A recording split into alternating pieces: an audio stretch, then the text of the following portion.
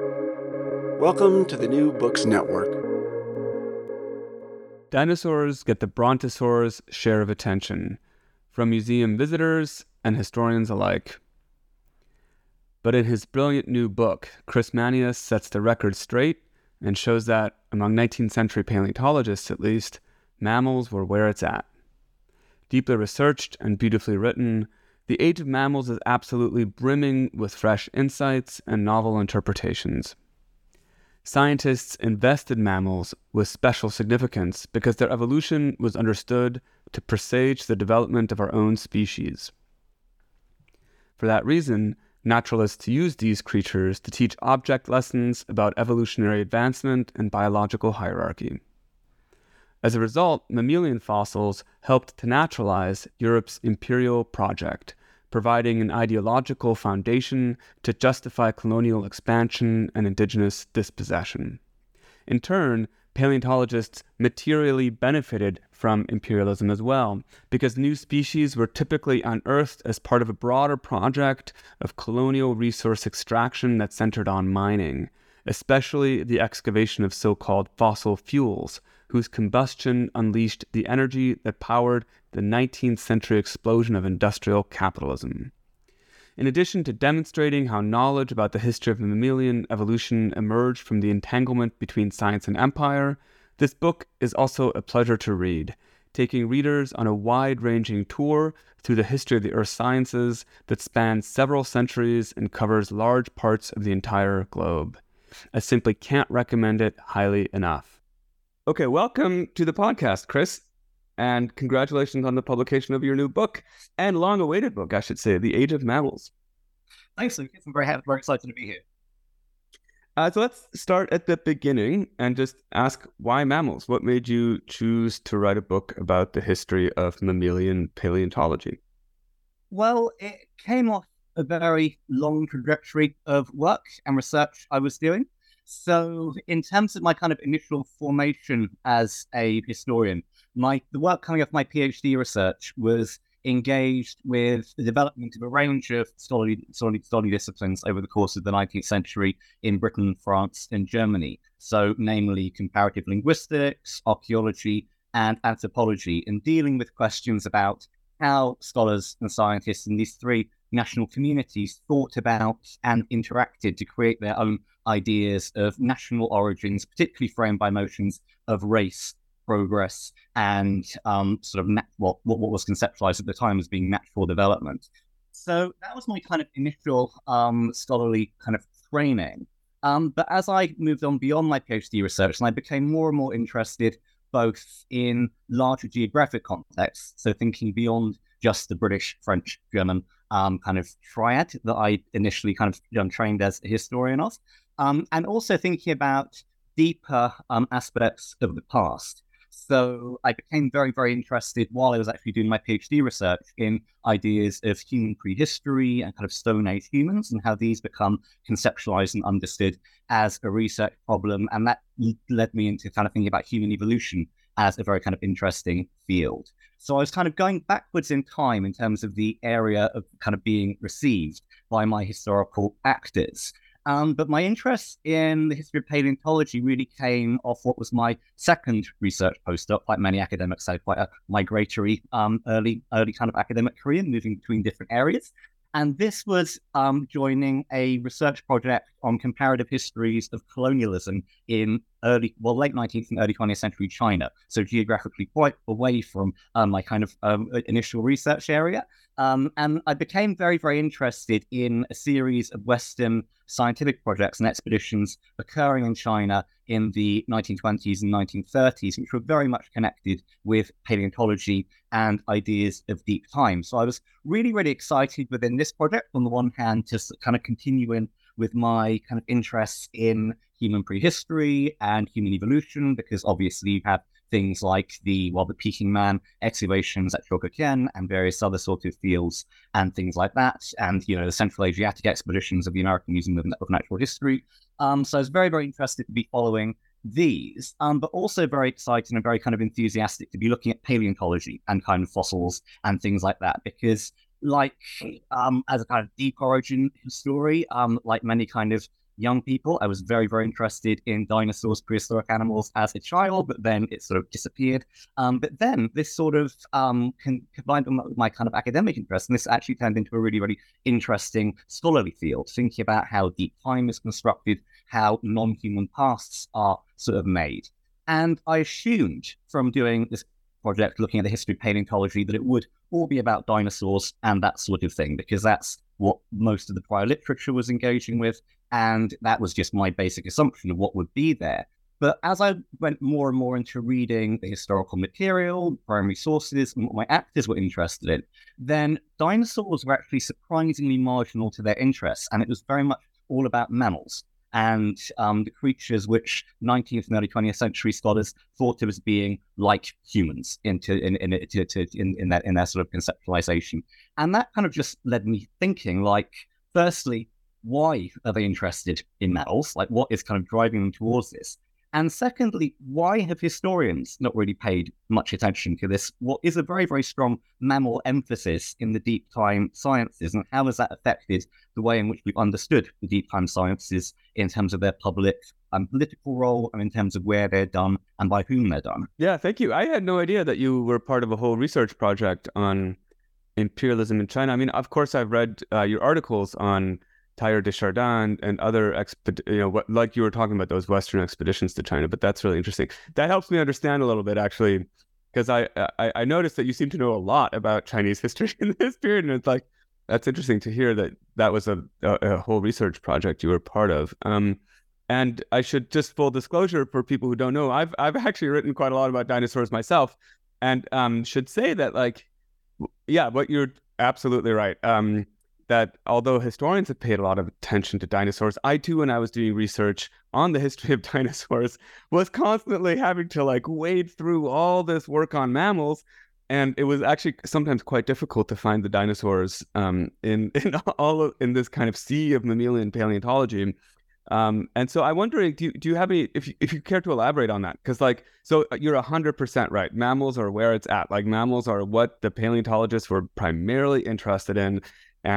But the historians, you're obviously charting new ground here, but have traditionally been much more interested in dinosaurs, not completely to the exclusion of mammals, but certainly the emphasis has been on dinosaurs. So I'm just curious if you want to elaborate a little bit on that. And I just would love to hear you speak a little bit more about why you think that is, like, why this obsession with dinosaurs. Is it because in popular culture we're so obsessed with dinosaurs, or what's going on there? And why have people not been paying more attention to mammals, given the fact that, as you say, that's what the paleontologists were primarily doing? Yeah, no, I think it's exactly that. Like, if you look at the public presentation of paleontology today, whether it's in the media or in sort of broadcasting or podcasting and so on, then it always veers towards dinosaurs as just the icons of prehistory and the icons of deep time and paleontology. And this is very much something within our culture. And I think this just kind of feeds into the kind of questions that historians and historians of science engaging with these things have followed, and just assuming that because dinosaurs are so prominent and dinosaurs are so widespread today, then they always have been. And of course, if you look through the history of paleontology and its kind of public dimension, there have been these periodic waves of what you might term kind of dinomania. So around the 1850s, you get one with the Crystal Palace dinosaurs, which can certainly also include a fairly large number of mammal sculptures alongside the reptiles. But you have very strong interest in dinosaurs then. Around the 1900s, then you have huge interest in particularly sauropod dinosaurs being excavated in the kind of newly kind of occupied territories in the American West. And then more recently, from about the 1990s onwards, then you have another sort of wave associated with big media like Jurassic Park and so on. So you get these kind of periodic waves of interest in dinosaurs, but within the kind of broader history of paleontology, their interests have been much, much more diverse. But this is something which I think even academics interested in these fields haven't really historicized and haven't thought about as much as they potentially ought to have done. Because, as you sort of said, the history of the deep time sciences either orientates towards a paleontology focused literature focusing on dinosaurs, or a broader kind of conceptions of deep time and geology and the broad questions about the Earth being given a historical sort of framework, much either drawing off or sort of developing Mark and Rudwick's work and other people like that. So these are the kind of strands which have gone, but then whole ranges of fields of the reception of the deep time have been very, very minimally engaged with. So my book is engaging with mammals, which I think are hugely, hugely important, not just within the 19th century framework that I'm tracing, but well into the 20th century. But then there's very, very little on the history of invertebrate paleontology, which I think would be a hugely important field for someone to kind of look at, or probably many people to look at, because it's a hugely complex field with lots of deep relations with ideas of evolution, development, but also economic processes. Nothing really on fossil fish, for example, which are huge area of study, but again, not very much looked at. And also, there's a bit developing now, but not quite so much, but also fossil plants, and thinking about paleobotany and ideas about plant evolution and development, which on the one hand has important implications for understandings about nature and sort of wider things around that. But also, if we're thinking about 19th and 20th century economies, is really, really deeply implicated within the move to fossil fuels and coal and oil in particular. So yes, there are these lots of different areas which I think the history of paleontology and history of the deep time sciences are really well placed to look at in the future. Yeah, absolutely. I mean, you're preaching to the choir here, speaking to me. And invertebrate paleontology. I've talked a lot to David Sapkowski about his frustration that everyone, forget about dinosaurs. Everyone's interested in megafauna, basically. But often a lot of the most interesting theoretical debates happening in the history of paleontology have been around invertebrate paleontology, especially the use of different kinds of statistical techniques to try to quantify the fossil record. So, of course, the kind of thing that David Sapkowski's dad, Jack Sapkowski, was doing, creating kind of diversity curves and other sorts of things like that over the course of the history of life on Earth, which is super, super interesting stuff. Anyway, but leaving that to one side, I wanted to ask you a little bit about, so my first question was about, the topic of your book, the history of mammalian paleontology. And now I wanted to ask a question also about the process of researching this book. And in particular, I wanted to ask you, I was very interested. I've kind of watched, I've engaged with you a lot as you've been working up this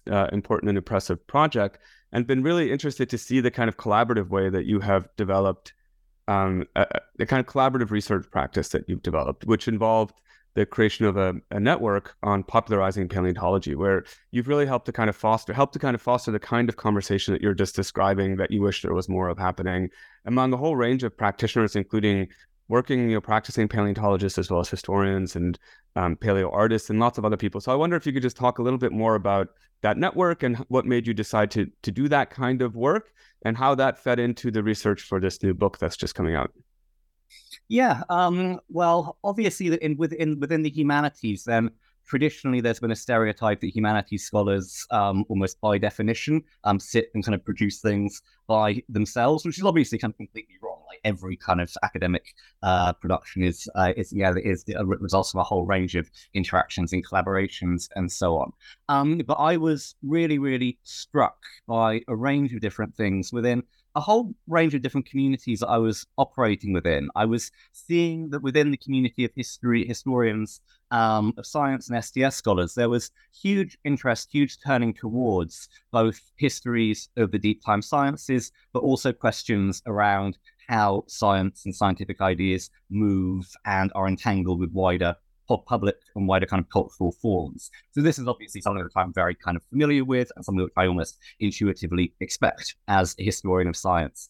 But as I was developing this project, I firstly thought that I did actually need to understand a fair amount of the science around paleontology to actually just understand what my actors were doing, what they were talking about. Because if you go through 19th century work of paleontology, there'll be a huge amount of very, very technical material around sort of comparative anatomy, around evolutionary phylogenies and so on. And just working that out can be very kind of tricky. And so keeping abreast at how currently people are kind of engaging with that, I thought was very, very useful, just to sort of work out the kind of techniques which were involved.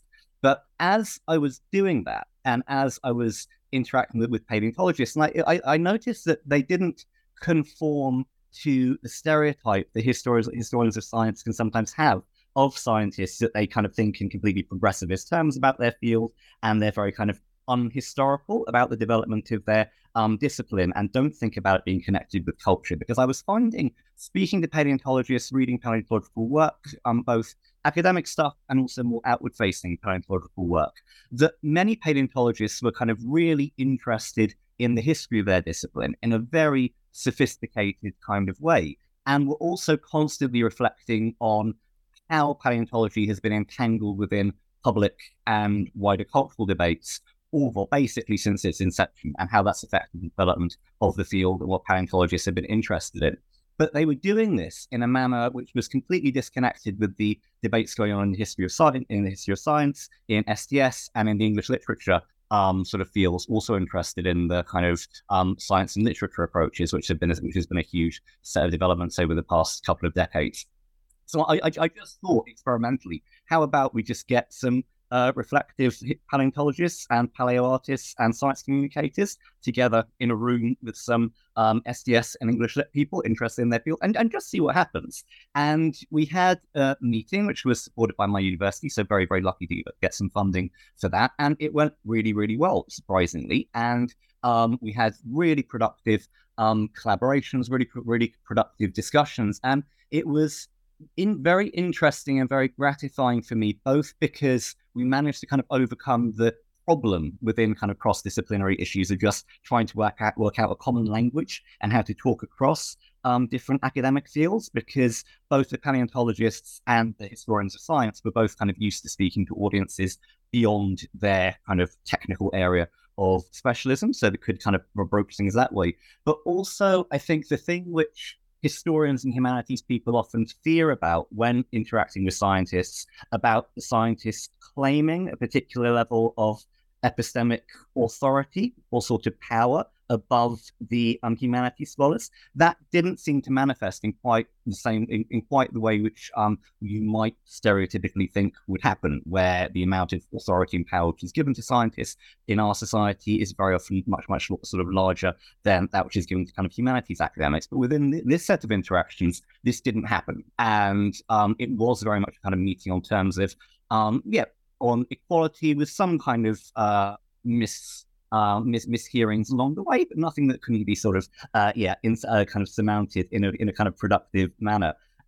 So I developed this network, and it really has kind of continued since then. So we're now in about the 7th or 8th year of running this. So we had a series of physical workshops the 3 or 4 years after the first one, and we've now carried on as a kind of online series of meetings, which we set up during the pandemic as a way of keeping in touch and keeping ourselves sort of sane, as many kind of people did during those years. But then that sort of carried on as kind of as a collaborative thing where we meet relatively regularly, talk about our work, talk about shared interests, and are also kind of planning some new projects based on that now. But that's been really, really important and really helped feed into the book and feed into the process, because it means that, that I have another audience, another kind of set of collaborators who can really feed into my research, into the things I'm thinking about, and can give a sort of second, can also kind of give a second opinion on sort of what I'm doing, but can also kind of help as an additional audience. So I'm very kind of keen for this book in particular for it to be, on the one hand, have an audience of history of science and STS scholars, but also for it to be something that could be productively read by paleontologists. Yeah, excellent. And I had the good fortune of participating in some of those online meetings, and I can say that they have been, it's a particularly both lively but also very, very friendly group. So it's a really nice network that you've put together. So that's a real service too, as well, to the community. So thanks for that. I wanted to ask you a little bit, another kind of maybe in some ways methodological question, which is that one thing that I found really interesting about, when I was reading your book, is to see its ambitious transnational scope. So I wonder if you could just tell us a little bit about what made you decide to write a global history of mammalian paleontology. So rather than, you were saying in your earlier work focusing primarily on Europe, France, Germany, and the UK, what made you decide that for this project you really wanted to take a much broader angle view of the topic? Yeah, well, as I kind of mentioned, as you just alluded to, I was part of a generation or part of a cohort of historians that was really trained and initially developed with the conceptualization of being a transnational historian. So someone who wasn't necessarily confined within particular national boundaries, but thought about connections, rivalries, movements across and between different frontiers, different sort of boundaries, and different contexts. And there was, this is obviously a kind of historical project that's developed at various different times, but there was a particular, European-focused field of transnational history that developed in the 1990s and early 20th early 2000s that very much thought about kind of going beyond the nation state as a way of conceptualizing links between different European countries, but also questioning and thinking about questions like, well, nationalism in particular, which was a large part of my initial book, but also, questions about kind of political change, political exchange, cultural exchange, and intellectual exchange. So the kind of transnational and cross-boundary kind of methodology is just something which I've been trained as. It comes very naturally to me, and it's almost an intuitive thing for me to do, to think about how things are moving, and also how things are kind of differing and connecting across different national contexts. Within this particular project, the wider, more international scope really developed out of the context of the debates and issues within the field of mammalian paleontology in the 19th century. So it's more affected by that kind of boundary rather than any kind of geographic one. Obviously, if you're talking about the history of paleontology in the 19th century, then you can't leave out the United States, because it just develops as such a hugely important center of paleontological work over the course of the 19th century, with paleontology being one of the first sciences where United States scholars consider themselves to be kind of superior to European ones in many kind of major ways. But then there's also, of course, the issue that paleontology develops as very much a subject which is closely connected with European expansion in both in directly imperial way, but also in an economic way through the expansion of infrastructures based on mining, agriculture, road and canal building, kind of urban construction and things like that.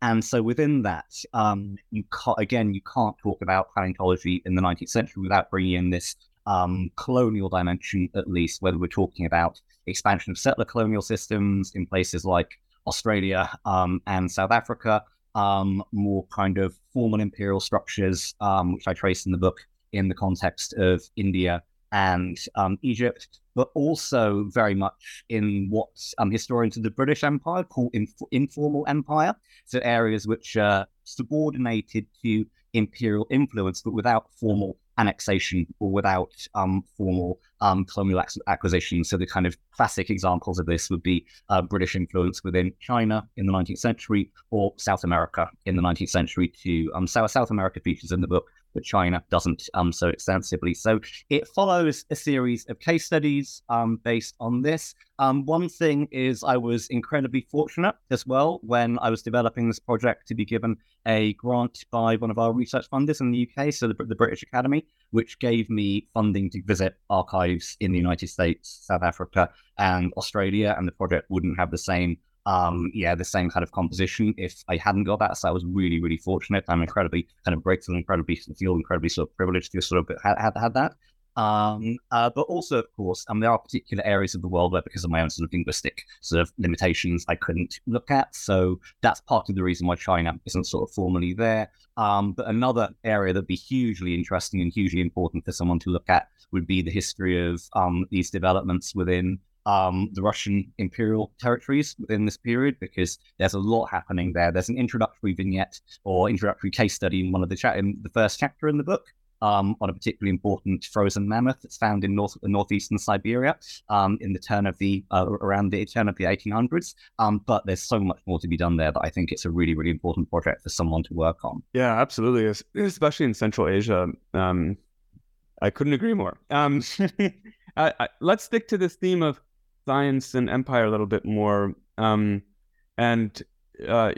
Yeah, I was really interested to hear you speaking about the way that the history of paleontology is bound up with the history of what you might call kind of natural resource intelligence gathering, something like that, sort of figuring out where to extract economically valuable mineral resources, for example, fossil fuels, perhaps chief among them, but all kinds of other resources as well. And so I'm just wondering if you could speak a little bit more specifically or precisely about what it is that mammals, the history of mammalian paleontology in particular, can teach us about this, vexing but very fruitful connection between science and imperialism. Yeah, one of the important sort of things about mammal paleontology as it develops in the 19th century in terms of these questions about resource extraction and so on is it's conducted on a very kind of large geographic scale. And this is partly down to simply the wide extent of mammal fossils around the world, being found in many, many formations in sort of usable states of preservation than dinosaur fossils, for example, and often more complete than the kind of fragmentary remains of dinosaurs, which means that pretty much anywhere that people are digging, not just in the 19th century, but sort of, all through history, that it's very, very common to find the remains of fossil mammals and to kind of put them within various different conceptual and various, intellectual frameworks. The way that this operates in the 19th century is sometimes it's connected with directly with questions of resource extraction. So particularly for within kind of cave paleontology, so or kind of cave exploitation. So things like saltpeter and quicklime and things like that from Pleistocene caves. And so in these contexts, then there's quite a strong resource-based connection. But it's also very much based around mapping and topography and fields like this. So in terms of geographic and geological surveys, which are conducted within many colonial systems throughout the 19th century, then quite often the geographic surveyors are going to be reporting also on mammalian fossils. So they're being sort of reported on within those sorts of frameworks. But also even in the kind of systems around other economic sectors, then mammalian paleontology is being kind of deeply entangled. So agriculture, for example, whether it's a plantation-based agriculture, arable agriculture, or pastoral agriculture, is very often being sort of driven onto places where, particularly within settler colonial systems, where the indigenous populations are expelled, and then cattle, sheep, and animals like that are sort of brought in. And then within that, then there's often quite a lot of searches for water, for grazing lands, and building sort of infrastructure around transport. And that will very frequently also lead to the location of mammalian fossils, which then draw the attention of paleontologists based often in large-scale collections. So on the one hand, the kind of connections between mammal paleontology and empire do have this quite strong material dimension. So the excavation, the location, and the exploitation of mammal fossils is happening as almost as a kind of additional product on top of the expansion of mineral, agricultural, and infrastructural sort of imperial kind of projects.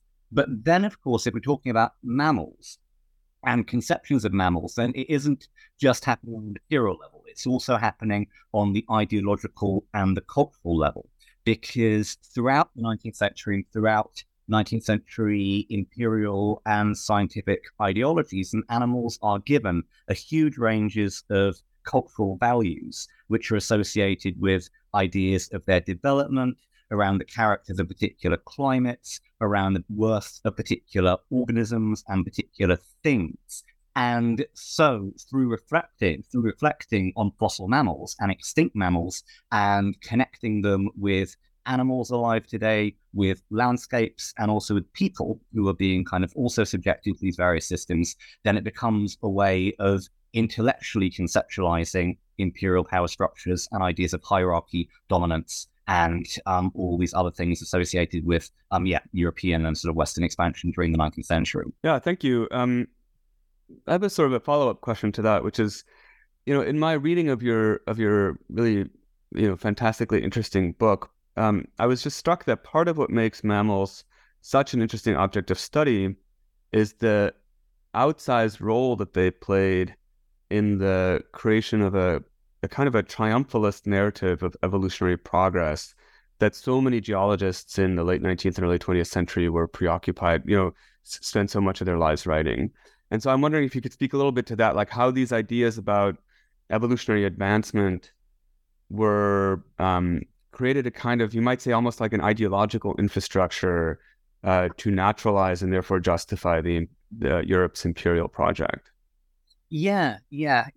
Well, one important thing to say is it's the idea about mammals being the kind of highest form of animal life and the form which is closest to humans. It's not necessarily just an evolutionary idea. It's very much entangled within non-evolutionary visions of the natural world developing during the early modern period. So there's a much sort of longer history within this. And one thing that I was very struck with when doing the research, when doing the writing, and a kind of underlying theme within the book is just how kind of knotty and impossible to displace the old ideas of the chain of being and kind of a natural hierarchy within the sort of natural world is throughout the 19th century. It's really, really persistent and really sort of entangled within all of these debates and all of these discourses. So mammals become really, really significant within thinking about hierarchies within the natural world, and also various ideas of progress, because of these ideas about them being the most superior form of animal, but also the animal which is simultaneously most similar to humans, possibly related to humans, according to some naturalists, but by no means all, particularly within the early 19th and late 18th century context, but also useful to humans in many extensive ways. Like 19th century writings on mammals are full of this incredibly instrumentalizing and utilitarian kind of interpretations about mammals being the most useful creatures for our economy, whether they're kind of horses or cattle or sheep and so on, or also whether they're the animals which are being killed in huge numbers during the 19th century for various other extractive and exploitative measures. So obviously the kind of huge exploitation of whales throughout the 19th century, elephants for ivory, and so on.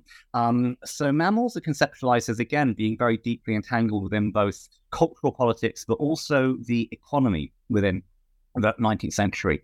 And in some aspects, this does feed into a triumphalist narrative and idea, and really kind of bolstering ideas of progress and development within particular ideological formations, with mammals being kind of put at the hierarchy and summit of life, of being conceptualized as presaging particular human qualities, and as potentially forming the sort of lower stratum that then humans could then build their even more progressive society over, according to the ideas of the time. So they build on these ideas about progress and development. But one thing that I was also struck with is they also, reflecting on mammals and reflecting on their position within the natural world and reflecting on their history, also questions and causes particular problems and difficulties within ideas of progress and development.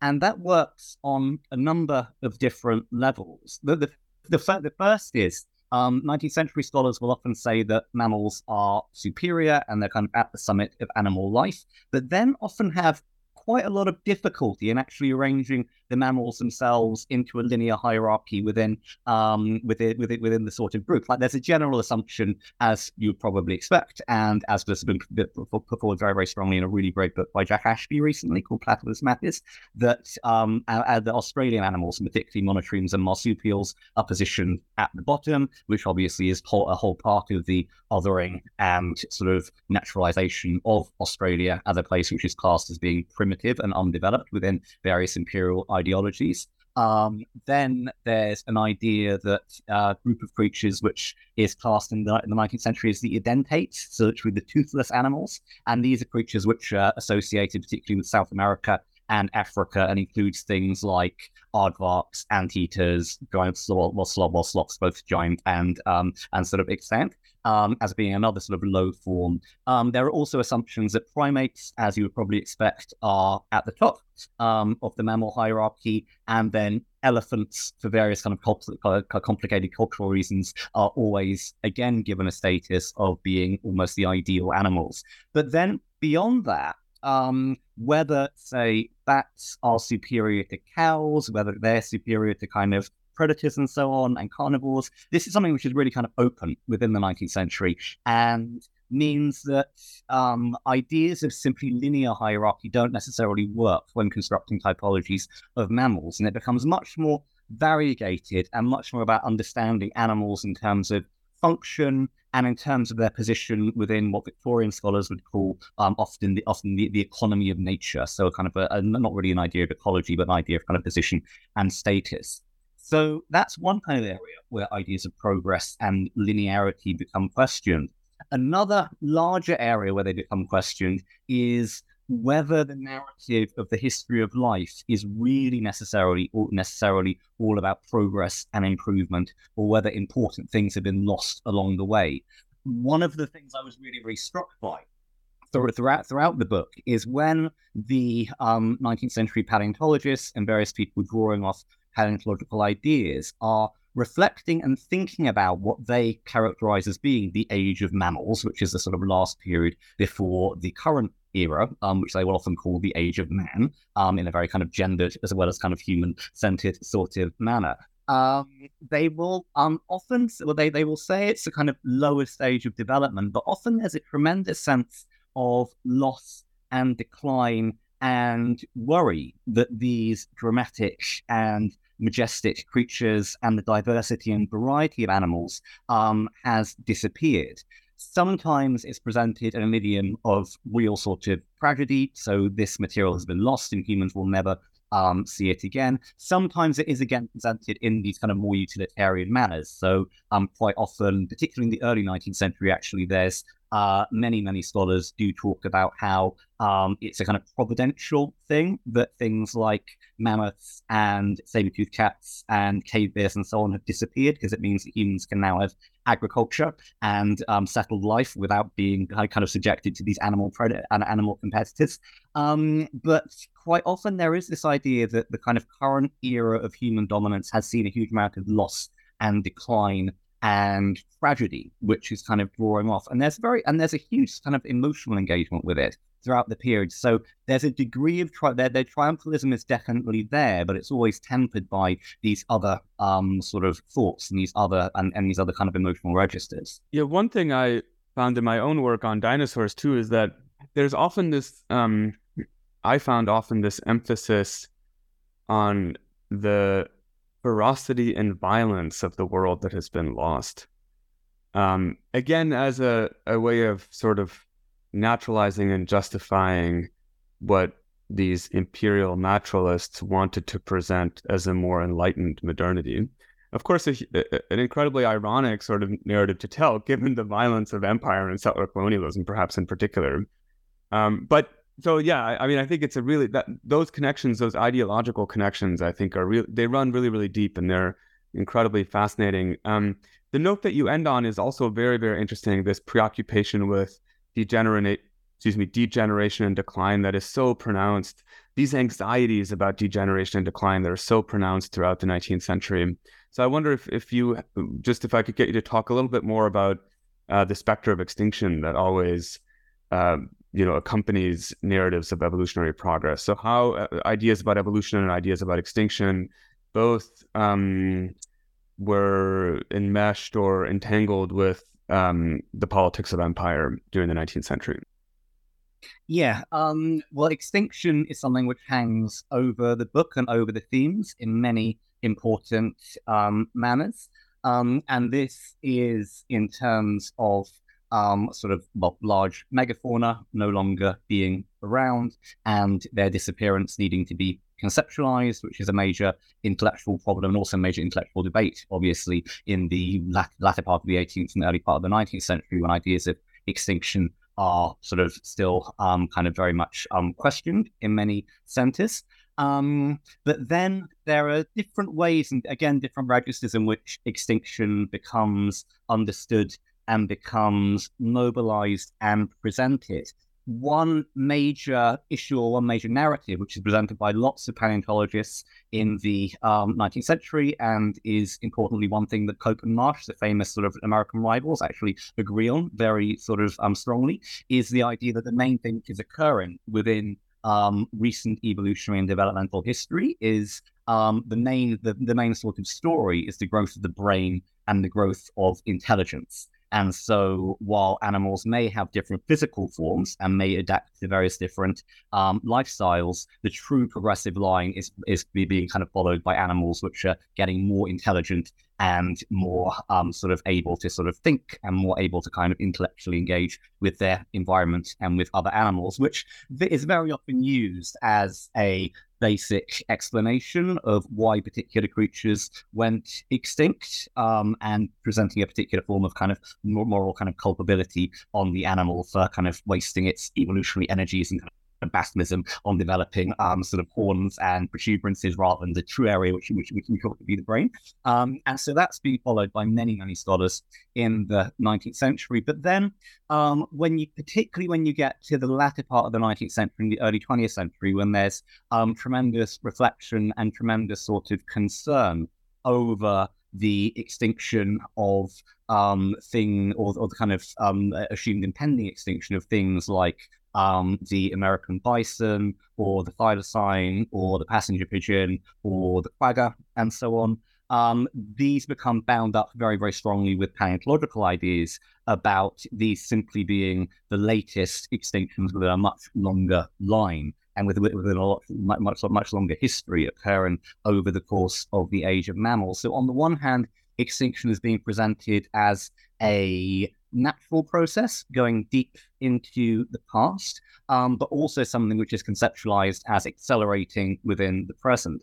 One thing I was really, really interested or kind of surprised within a lot of particularly the late 19th century scholarship is when they're talking about the extinction of megafauna, so things like mammoths, mastodons, woolly rhino, and so on. They're often very, very reluctant to give humans a full kind of positive agency in causing these animals extinction. Like at most, a reference from, say, the paleontologist Henry Fairfield Osborn is that after a huge range of environmental crises and general declines, and humans appear as the destroying angel, the kind of complete what kind of nature has started. So there's they do have very, very complex multi-causal ideas about how extinction happens, which I think may feed into these or may kind of also draw off these idioms of kind of tragedy and almost kind of guilt coming off a lot of these discourses. But then when they're talking about extinctions in the modern period and contemporary extinctions, then they're very adamant and very kind of clear that these are being caused by humans. They're being caused by the expansion of agricultural and sort of imperial type systems, and whether this means that the kind of last vestiges of the wild should be kind of preserved through things like game reserves and things like that, or whether just the future will be an impoverished world with only domesticated animals and with all the last representatives of the age of mammals being destroyed, is something which is very unclear, and is something which is, again, a subject to a huge amount of doubt and trepidation in this latter in the years around 1900. Yeah, and of course, right, I mean, creating these game reserves, national parks, it's kind of a doubling down of imperialism. It's like, perhaps empire is accelerating the rate of extinction. The solution is more empire. It's never less empire. So I wanted to ask you, just as a kind of final question before, I have two more questions basically, but the first one is to get you to reflect a little bit on the present. So to think about the Anthropocene. So of course we're in a moment now during which there again is a widespread anxieties about extinction, and in this case, our own extinction, right? The extinction of our own species as well. And whether I'm sometimes a little frustrated by popular, maybe journalistic, I don't know, conversations around the Anthropocene, which often represents contemporary anxieties around extinction. It's very much as a very kind of late modern phenomenon, as a kind of break with the past. And so, whereas I personally, when I read people reflecting on the Anthropocene, I hear a lot of echoes of these 19th century naturalists, especially someone like Henry Fairfield Osborn that you were just talking about. So I'm curious to hear your thoughts about that. Like, how do you think about the current Anthropocene discourse, and whether you see continuities with the history that you've written about here, or just any kind of relationships between the work that you've done on this book, which is really centered on the 19th century, and the more recent debates around extinction, including anthropogenic extinction. Yeah, no, definitely.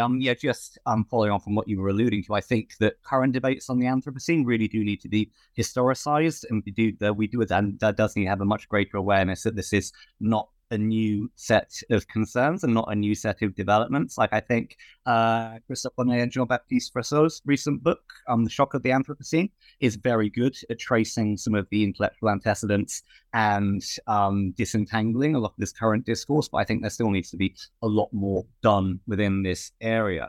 But I was, very, very struck also while doing the research and while doing the writing of this book that, my historical actors in the 19th century have no sort of doubts that humans are acting almost like geological agents in a very similar sort of way, and that the new age and the new kind of epoch that they are living in is very much one which is defined by human power and human dominance. They will tend to refer to it, again, as I said earlier, as the age of man. So being very literal, being very sort of literal about it, and that following on from the age of mammals. So this kind of epochal transition there. There's another important and quite interesting term, which is very present within US discourses in the latter part of the 19th and early 20th century, of the period being called the Psychozoic, so the age of mental life. And this is based on a kind of triumphalist or a kind of step change sort of manner, that while previous eras of creation were about physical strength and kind of brute force, the current era is dominated by humans, and so is based around intelligence and intellect and kind of intelligent control of the natural world. So lots of this, I think, does very much, connect with our current debates on the Anthropocene, and I think really does need to kind of feed into what we're currently concerned with, because humans have been trying to understand this in many kind of important ways, and the intellectual genealogies of things like the Anthropocene. You can draw links with these concepts of the Psychozoic and the Age of Man, which on the one hand can be good to think with, but on the other hand, obviously do derive from these imperial colonial contexts, both intellectually and materially. So we do need to kind of think about that as well. Yeah, absolutely.